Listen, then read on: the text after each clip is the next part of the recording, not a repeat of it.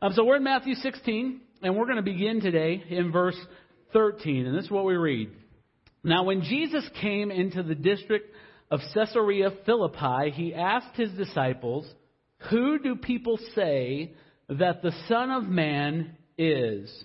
And they said, "Some say John the Baptist, others say Elijah, and others Jeremiah or one of the prophets." And he said to them, "But who do you say that I am?"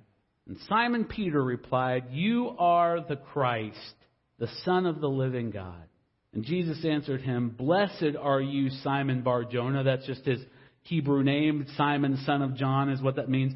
"Blessed are you, Simon Bar-Jonah, for flesh and blood has not revealed this to you, but my Father who is in heaven. And I tell you, you are Peter, and on this rock I will build my church, and the gates of hell shall not prevail against it. And I will give you the keys of the kingdom of heaven, and whatever you bind on earth will be bound in heaven, and whatever you loose on earth shall be loosed in heaven." Then he strictly charged the disciples to tell no one that he was the Christ. May God bless the reading of His Word. You may be seated. So if you've been at Northridge Life Church since its beginning in February, we spent the last 12 months talking about different aspects of doctrine, about what this church teaches, and about how church life kind of works, to try to give us all kind of a better foundational understanding of those things. We spent 5 weeks talking about what it truly means to be saved in our series called Proof. We did 10 weeks explaining what our church teaches doctrinally. We did a series on the mission of the church. In other words, what the church should be doing. We did a series on the truer and deeper meaning of baptism and the Lord's Supper. We did a series on how Christians should glorify God in their bodies. We have discussed church government and church discipline. We've discussed worship. And last week, Paul discussed fellowship. And in the next 3 weeks, what we're going to do is we're hopefully going to take all these things, and they're going to be summarized, and they're going to be distilled into a better understanding of what it means to share life with the body of Christ in deep, deep covenant with the church, connected to the church through membership, or as I actually prefer to call it, kind of a covenant partnership. And the reason I prefer that more is because when you think of membership, you think of the old credit card commercial, membership has its advantages, where if I'm a member of what your thing is, then your job is to serve me. But that's not what a membership in the body means. It means to supply everything the body needs together. Amen? And so what we're calling our church to is partnership. It's a covenant-based partnership. And so this week we're going to begin to make our closing arguments about what the church is meant to be and what this covenant partnership is all about. And we're going to hopefully discover that from the mind of God as He has expressed it in the Scriptures. So next week we're going to talk specifically about why covenant partnership in the church matters, and why all believers are called to that sort of partnership with no exceptions. And then the following week we're going to tell you exactly how to participate in just such a covenant. And this is not for us, for the elders of our church. This is not some novel trend. Hey, we heard that some other churches are doing this, so let's do it. No, this is the way that churches have tried to live out the kingdom since the days of the apostles. And it's also a culmination, for us at least, of a 4-year journey that's allowing us as a church to be on a more kind of biblical footing. So let's get started with a definition. Jonathan Lehman describes or defines a local church this way. He says, a local church is a group of Christians who regularly gather in Christ's name to officially affirm and oversee one another's membership in Jesus Christ and His kingdom through gospel preaching and gospel ordinances. Now, gospel ordinances, of course, are baptism and the Lord's Supper, which we celebrate every week. To really understand what the church is, we have to understand, we have to understand that it has both an institutional and an organic dimension to it. Now, when I say institutional, you might think, well, what does that mean that the church has an institutional element to it? What I'm referring to by institutional, I'm referring to the structure and the boundaries that make a church recognizable. So that when other Christians or even the world looks at it, they can say, oh, that's a church. It has a structure. And it has very little to do with the physical facilities, the building. So it's the structure, the boundaries that make the church recognizable. Now, when I say organic, what I'm referring to is all the intangible things that make a church, how they worship, what they believe, those sort of things. The intangible things that make a church. And so what I want to do now is I want to provide you with a couple of analogies to help you to understand, hopefully, what I'm saying. So when we think of other things that are both organic and institutional, the first thing that comes to my mind, at least, is marriage. Marriage is both institutional and organic. The organic element, everybody knows about the organic element of marriage. That includes things like companionship. I married Ginger. She married me because we wanted to be with each other. There was an emotional element of that. And there's some admiration that goes along with that. I admire my wife. Hopefully she admires me. That's what I'm shooting for, at least. There's some sexual intimacy that goes with that. There's shared confidences. There's tender encouragements that happen only between me and my wife. That's the organic element. That stuff that makes your heart go flutter is the organic element of your marriage. However, the institution of marriage is based on some very solid, concrete things. My vow. The fact that I wear this ring. The fact that there was a ceremony before a bunch of witnesses where they said, now these two people are married, that took back way long time ago in an ancient time called 1993. And this ceremony based on the law of God defining marriage limits, get this, it limits the sharing of the organic experience of my marriage with only one woman. I can only share the organic experiences with one woman because of the institution of marriage. Does everybody understand that? If there were no institution to my marriage, then I could just share those organic experiences with any woman. You see the problem with that? And so what we have is we have a culture that has said, I love the organic experience of marriage. I'm not real crazy about the institution. But what God is trying to tell us is that the institution, the boundary and the concrete lines of the institution are there to protect, not to limit the organic. You see what I'm saying? They're to enhance and make better the organic. And so that's the same thing with the church. If the institutional boundary didn't exist in my marriage, guess what? My marriage covenant would not exist because the covenant's based on the institution, not on the organic. Because if it were just based on the organic, I could have told her back in 1992, I could have said, hey, baby, I love you. You want to shack up and just kind of hang out and see where this thing goes? No. I stood before a group of witnesses and I said, for better or worse, in sickness and in health, for richer and poorer, sorry about that poorer thing, but I said, for richer or poorer, till death do we part. I put an institutional element on the organic feeling that I had for her. Got it? Everybody with me so far? And so, the organic element of the church, think of it this way. It's the face. It's the skin. It's the hair that makes the body of Christ beautiful. That's the organic part. But the institutional element is the bones that give the body shape and structure so it's not just a flabby, gooey mess. Got it?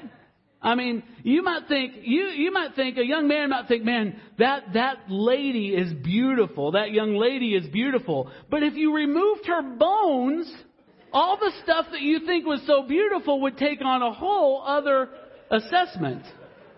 Right? The organic element is like wine. You know, wine it represents flavor. It represents exhilaration. But if you took away the cup, if you took away the glass, the wine glass, then the institutional element being the glass, then it would just spill through your fingers and it would be useless. And a lot of times people say, well, I love the organic thing about being connected with kind of a Jesus-ish kind of existence, but I don't want the institution. And guess what? It's spilling through their fingers and it's just being wasted. If the church were not an institution, it couldn't be defined. No one would know what was and what was not the church. But if the church is only an institution, and there's nothing organic, then it's lifeless, it's cold, it's dead, it's ineffective. So churches, the problem with this is that churches, and you all have known on both sides, churches can lean toward shapeless indistinctiveness, just everything's all organic, or they can lean toward dead institution. But our goal here, I want to assure you that our goal here at Northridge Life Church, although we might find ourselves adjusting here and there to make sure that we're as close to the center as possible, our goal is to be both biblically institutional and spiritually organic at the same time, all the time. Matthew 16 is Jesus' defining statement on both aspects of the church, the organic and the institutional. Matthew says that this exchange happens there in verse 13. He says that this exchange happens in Caesarea Philippi. And when he says that, most of you probably read right past that, but when he says that, he isn't just giving us geographical location. Oh, I need to make sure my readers know where Jesus said this. There's a point to that. There's a point why he tells us that it took place in Caesarea Philippi. He's telling us about the very nature of the place where they're standing when Jesus has this exchange with his disciples. You see, in the Old Testament, this part in northern Israel was known for its worship of the Baals. And this particular Baal that they worshipped was Baal Gad. And Baal Gad was the god, the Canaanite god of good luck, good fortune. Several centuries later, the Greeks, during the days of the Greek Empire, took over the place. And they actually changed the name of the place to Peneus, after the Greek god Pan of the wild, the god of the wild. So you had this god of where you're trying to find good luck, and then this god of the wild and chaos. And then in Christ's time, Philip the Tetrarch, who was the son of Herod the Great and the puppet king of Israel, installed by the Romans, in order to honor both himself and the emperor Augustus Caesar, he changed the name of the place to Caesarea Caesar Philippi, Caesar Philip. And the problem with that is that the Romans looked to their emperors as what? As gods, as deity. So you have this place with a very intense history of false worship. And it was in this place, dedicated so often to so many false gods, that Jesus pauses, looks at his disciples, and he says, hey, who do people say that I, the Son of Man, am?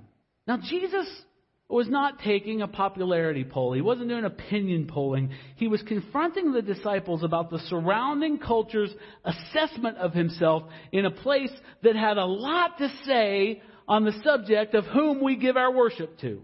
He said, hey, what do these guys say? Everyone in their day had an opinion of who Jesus was. Some thought he was just a resurrected prophet. Some thought he was the recently beheaded John the Baptist come back to life. And can I tell you something? Not much has changed. Everybody has an opinion on Jesus.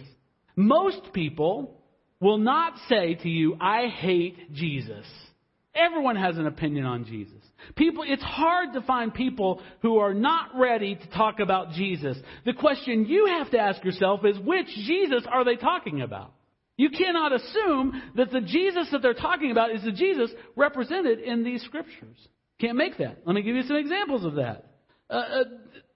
When you're trying to assess, is the Jesus that they're talking about the one presented in the Bible or a fictitious Jesus of their own minds?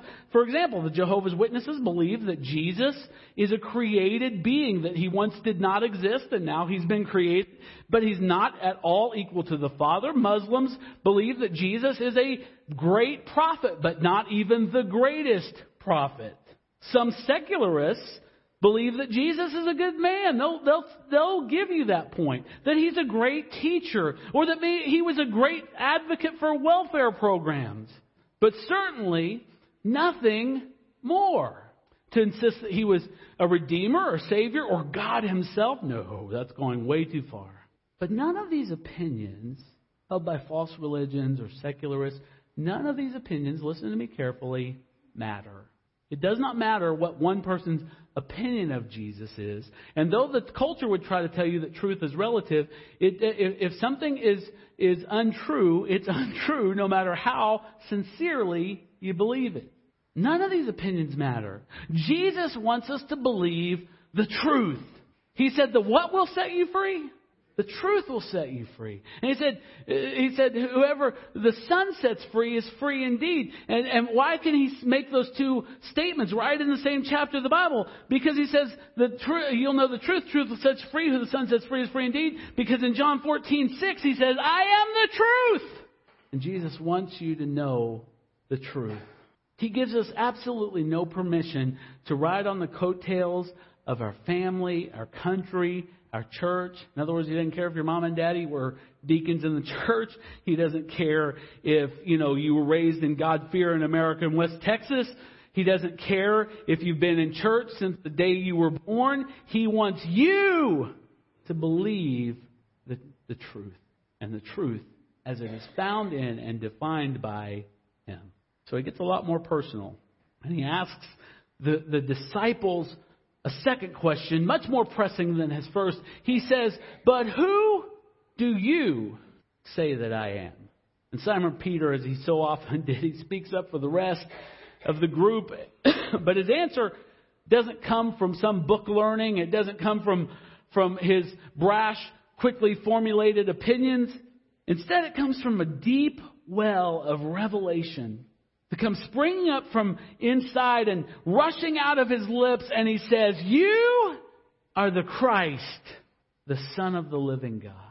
Jesus then, to Simon Peter and the rest of those gathered, makes a clear statement about his purpose. One that we have emphasized over and over and over.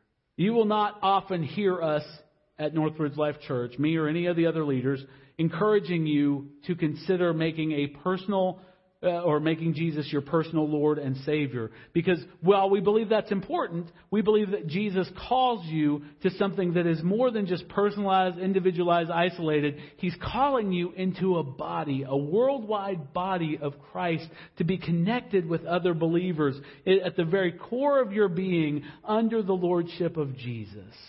Amen? And so Jesus makes a statement about his purpose, not merely to save penitent individuals, but to unite them as representatives of his kingdom, the church.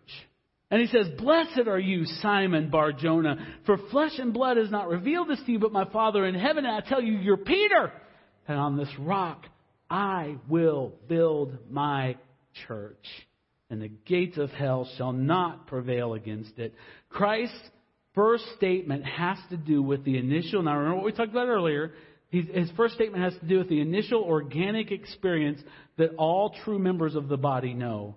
The revelation from the Holy Spirit about Jesus that leads us to place our trust in him for our salvation.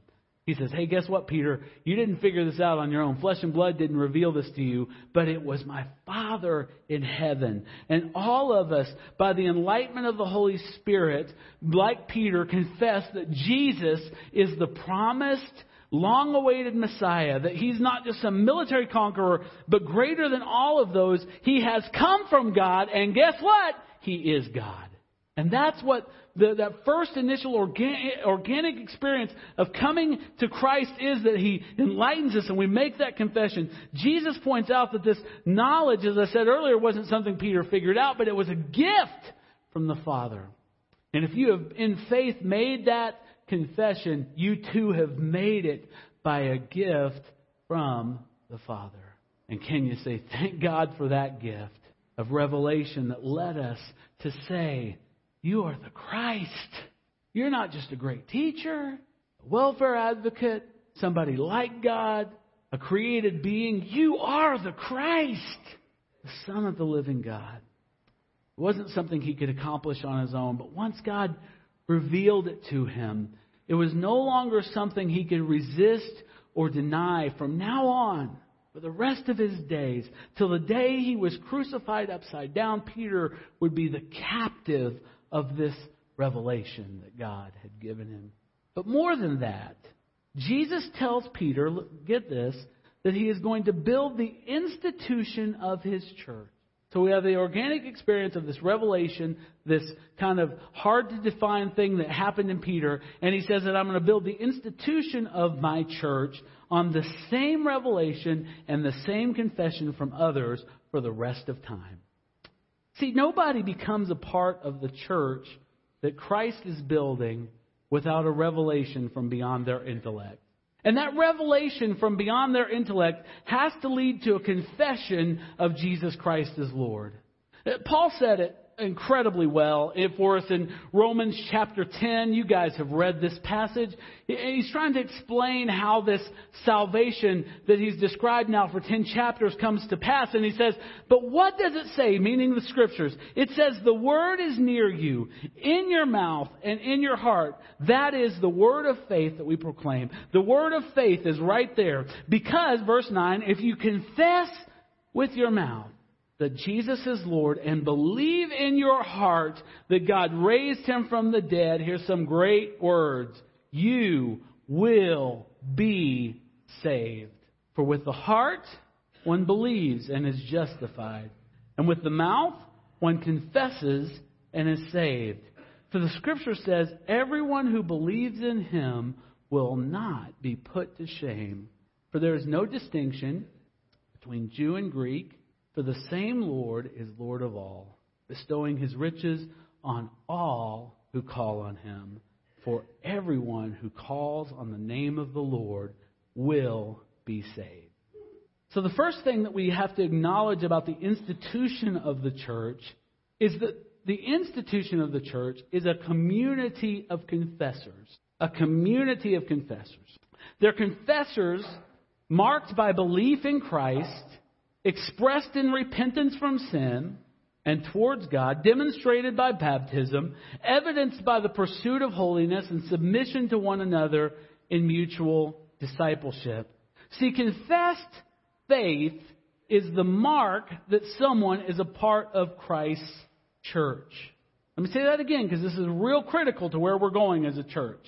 Confessed faith is the mark, not a mark, but the mark that someone is a part of Christ's church. Mere attendance won't do it. You can have all the gold stars lined up on all 52 weeks of the year. I'm probably the only one old enough to remember when they gave you stars at Sunday school for being in attendance. But you can have all 52 gold stars, and that does not make you a member of Christ's church. Listen carefully. Confessed faith is the mark that someone's a part of Christ's church. You can give till you're out of money. You can serve till you're out of time. And those things are great, but they do not make you a member of Christ's church. Confessed faith does. You can be a nice person, come to church every week, and still not be a part of Christ's church. Christ's church is built on the bedrock of confessed faith. Though that's the most basic definition of the institutional church, did you notice that Christ didn't stop there? He gave us another beautiful organic part of the church. He said, I'll build my church, and the gates of hell will not prevail against it. Now, we don't get excited enough about the Scripture that says that. You know why I know? Because if we did, our lives would be lived a whole lot differently. I'm not picking on you. My life would be a whole lot differently if I believed that to the degree that Christ wanted me to hear it with spiritual ears. The gates of hell will not prevail against Christ's church. What is he saying there? Jesus promises. Everybody say promises. Jesus promises. Have you ever known Jesus to break a promise? Have you ever known Jesus to lie? The Bible says he can't lie.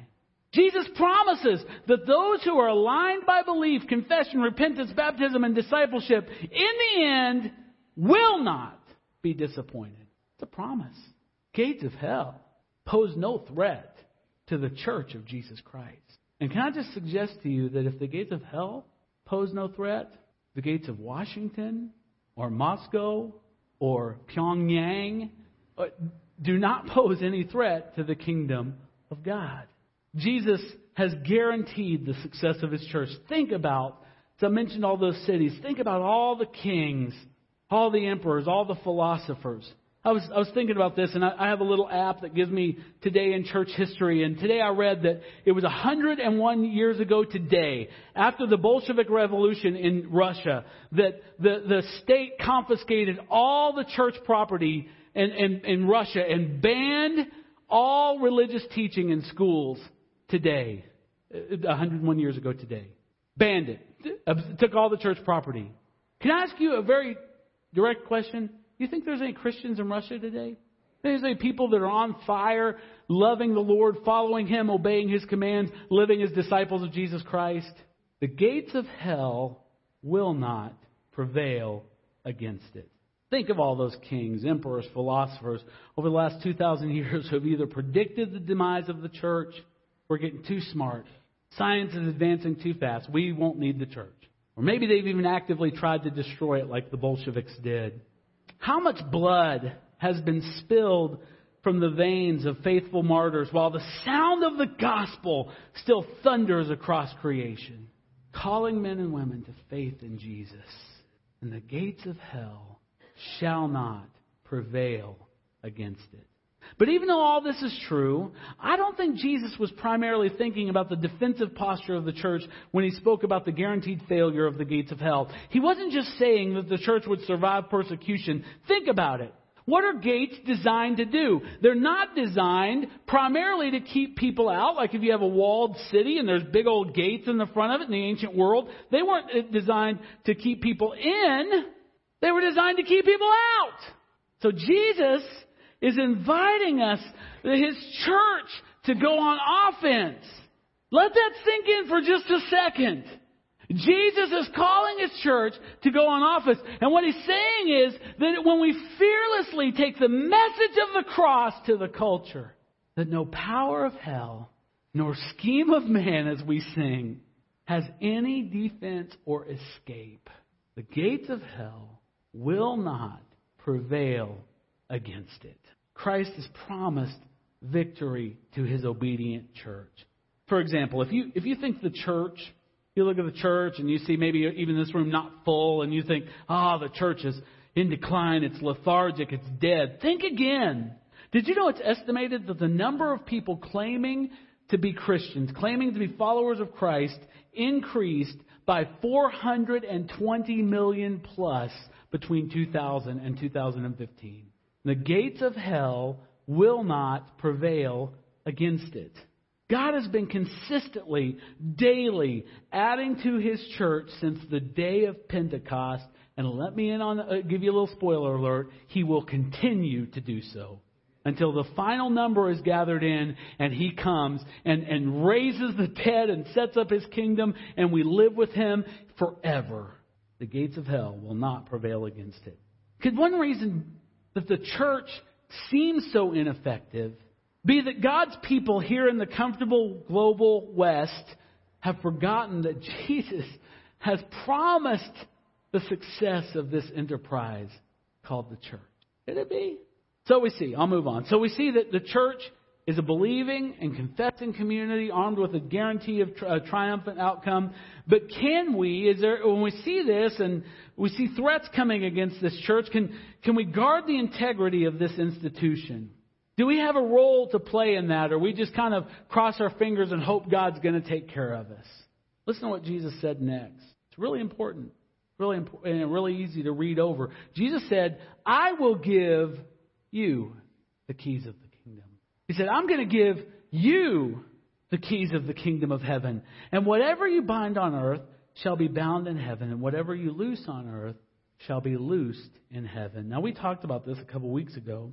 But I believe, as many Bible scholars, most that you'll find, that the keys of the kingdom refer to the church's responsibility, in Jonathan Lehman's words that we read earlier, to officially affirm and oversee one another's membership in Jesus Christ and His kingdom.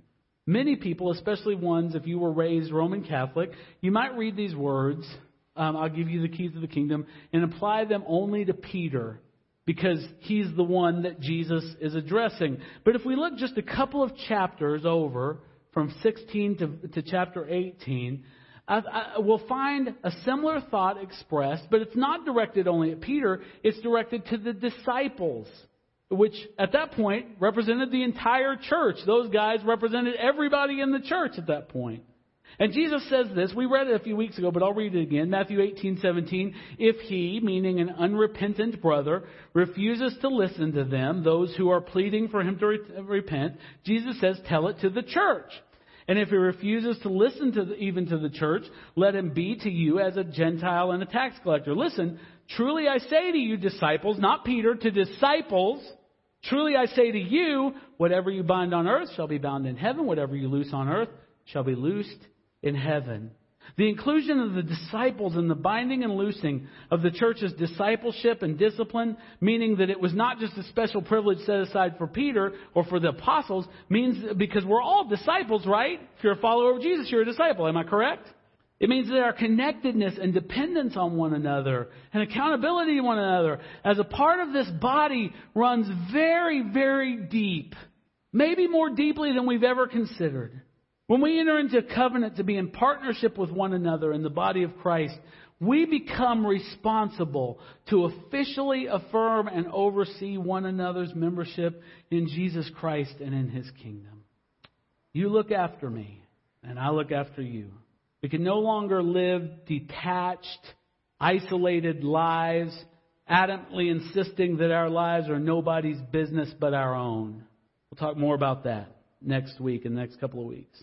I think the best description of how these many parts fit together was the Apostle Paul in 1 Corinthians 12. He says, as it is, there are many parts. Look around the room. Look at all these parts, all these body parts. It says there's many parts, yet one body.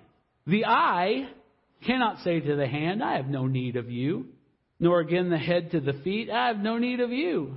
On the contrary, the parts of the body, listen, that seem to be weaker are indispensable. And those parts of the body that we think less honorable, we bestow the greater honor, that our unpresentable parts are treated with greater modesty, which our more presentable parts do not require. What Paul is saying is, you have no right in this building, if you are a faith-confessing member of Jesus' body, you have no right to say, well, not a preacher, I'm not an elder, I'm not a deacon, I'm not this, I'm not that, so I don't matter as much. False! God is saying that every one of you, the strong, the weak, the parts of the body we don't see as much, the ones that are more obvious, every one of them plays a vital key in the body. But God has so composed the body, back to the last half of verse 24, God has so composed the body, giving greater honor to the part that lacked it, that there may be no division in the body, but that the members may have the same care for one another. If one member suffers, all of us suffer together. Yesterday, Casey Bradshaw came over, and he was helping me with a project that I was completely incapable to do, to put a gate up on my fence, and he brought his dad with him, and his dad is swinging a hammer, and inevitably it happened. That hammer came down on that thumb, and he didn't say, I'm going to ignore the pain searing through my thumb with my brain. This pain in this thumb doesn't affect this hand at all. Oh no. Oh no. Every part of his body felt what his thumb was experiencing. Every part of it. And this is what Paul is describing. If one member suffers, verse 26, all suffer together. And if one member is honored, all rejoice together. If you ever tell your wife, man, your eyes are pretty, you think she's not feeling it right here? It's not just her eyes saying, oh, that was really sweet of you. No. She feels it from her head to her toe. And you guys ought to tell your wife that they have pretty eyes more often. Verse 27. Now listen, this is the summation. You are the body of Christ and individually members of it. When I look at this group, I'm seeing the body. And I'm talking of thumbs and ears and noses and toes and belly buttons and whatever else is out there. I don't know how you define yourself as the belly button of the body of Christ, but I'm sure someone here is that. And you're important. What an amazing way that Christ is represented in the body as a part of, in this body, part of the body, rather, that's called Northridge Life Church. What an amazing way Christ is represented. We are all different, every one of us. I mean, look around. We're all different. We have different gifts, different talents, different personalities, different strengths, different weaknesses. But there's no hierarchy of important people in this room. Every one of you are vital to the body. And I'm speaking honestly, I'm speaking candidly when I say the great joy of my life is being part of the body of Christ with you. My life would be so empty without you. I'm completely aware of how much I need you. I'm totally aware of it. Many of you have guarded, encouraged, challenged, even corrected me. You've helped me, Casey. You laughed with me. You cried with me. I hope you can look around this room and feel the same way about the ones that are gathered here. I hope you can say, man, what would my life be without this brother? Where would I have been without this sister?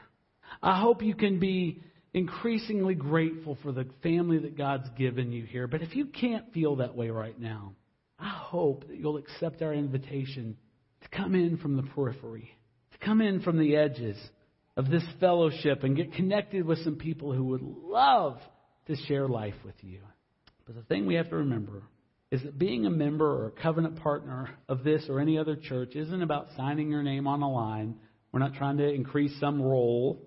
It's not about voluntarily connecting with a few folks that are just like you. Okay, I guess I'll join. It's about recognizing that God has sovereignly, by His choice, placed you in a family, into a tribe. And now you don't have to live because of that. You don't have to live isolated. You don't have to live alone, because we are united together. And we're not united by race. We're not united by culture. We're not united by economics. We're not united by our favorite hobbies. We are united by Christ in Christ. He put us together, and He put us together in Himself. What an awesome deal.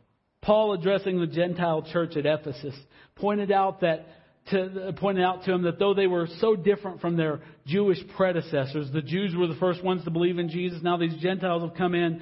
And Paul points out to them that God has done this amazing work of uniting them by the death and resurrection of Christ. If you saw a first century Jew and a first century Gentile with all of their cultural traditions and things, you would say there's nothing similar about them. But listen to what Paul says. He says, therefore remember that at one time you Gentiles in the flesh, called the uncircumcision by what is called the circumcision, in other words the Jews, which is made by the flesh and the hands, remember that you were at one time separated from Christ. The Jews thought, man, okay, we've got Jesus. Jesus is just the next step in Judaism. This is going to be awesome. And he says, remember, you were at one time separated from Christ. You were alienated from the commonwealth of Israel, and you were strangers to the covenants of promise. You had no hope, and you were without God in the world. But now, in Christ Jesus, you who were once far off, guess what? You've been brought near by the blood of Christ.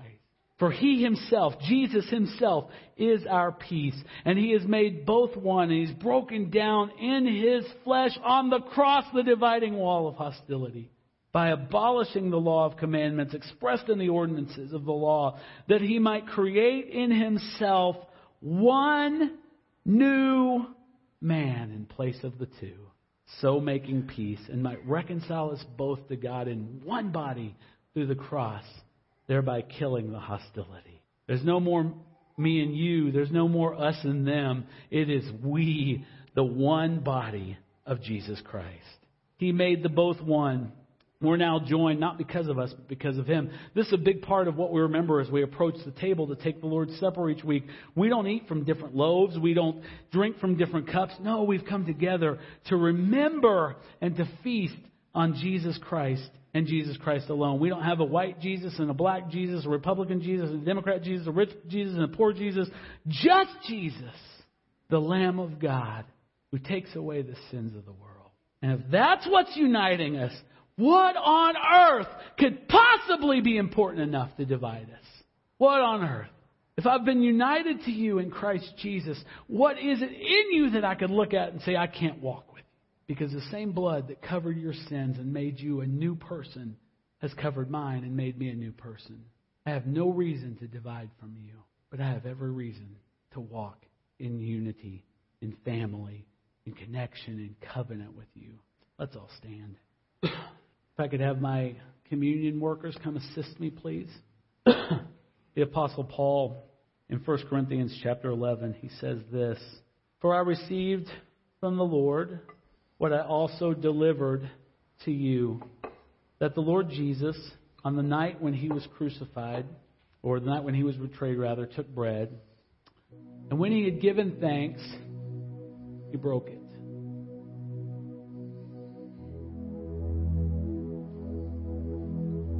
And he said, 'This is my body, which is for you. The one body, which is for you. Do this in remembrance of me.' In the same way, he took the cup after supper, and he said, 'This cup is the new covenant in my blood. Do this as often as you drink it in remembrance of me. For as often as you eat this bread and drink the cup, you proclaim the Lord's death until he comes.'" Let's give thanks. Father, we thank you that you have made us one body, that we have been united by you and in you.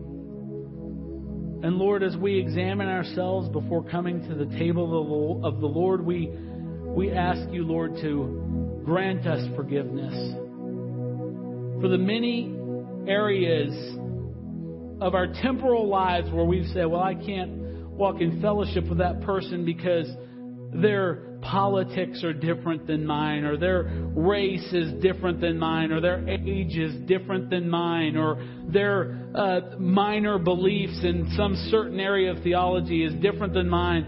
Lord, we repent of that. And Lord, we confess together that the things that unite us, Lord, are so much greater than the things that could ever divide us.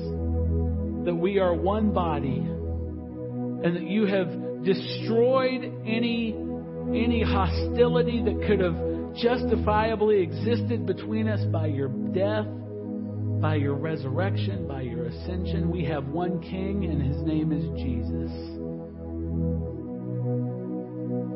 We thank you for that, Lord. God, help us to come together rejoicing with the fellow members of our body today, and let us feast on your goodness. And let us, as we feast, let us remember you this morning and place all of our confidence in you.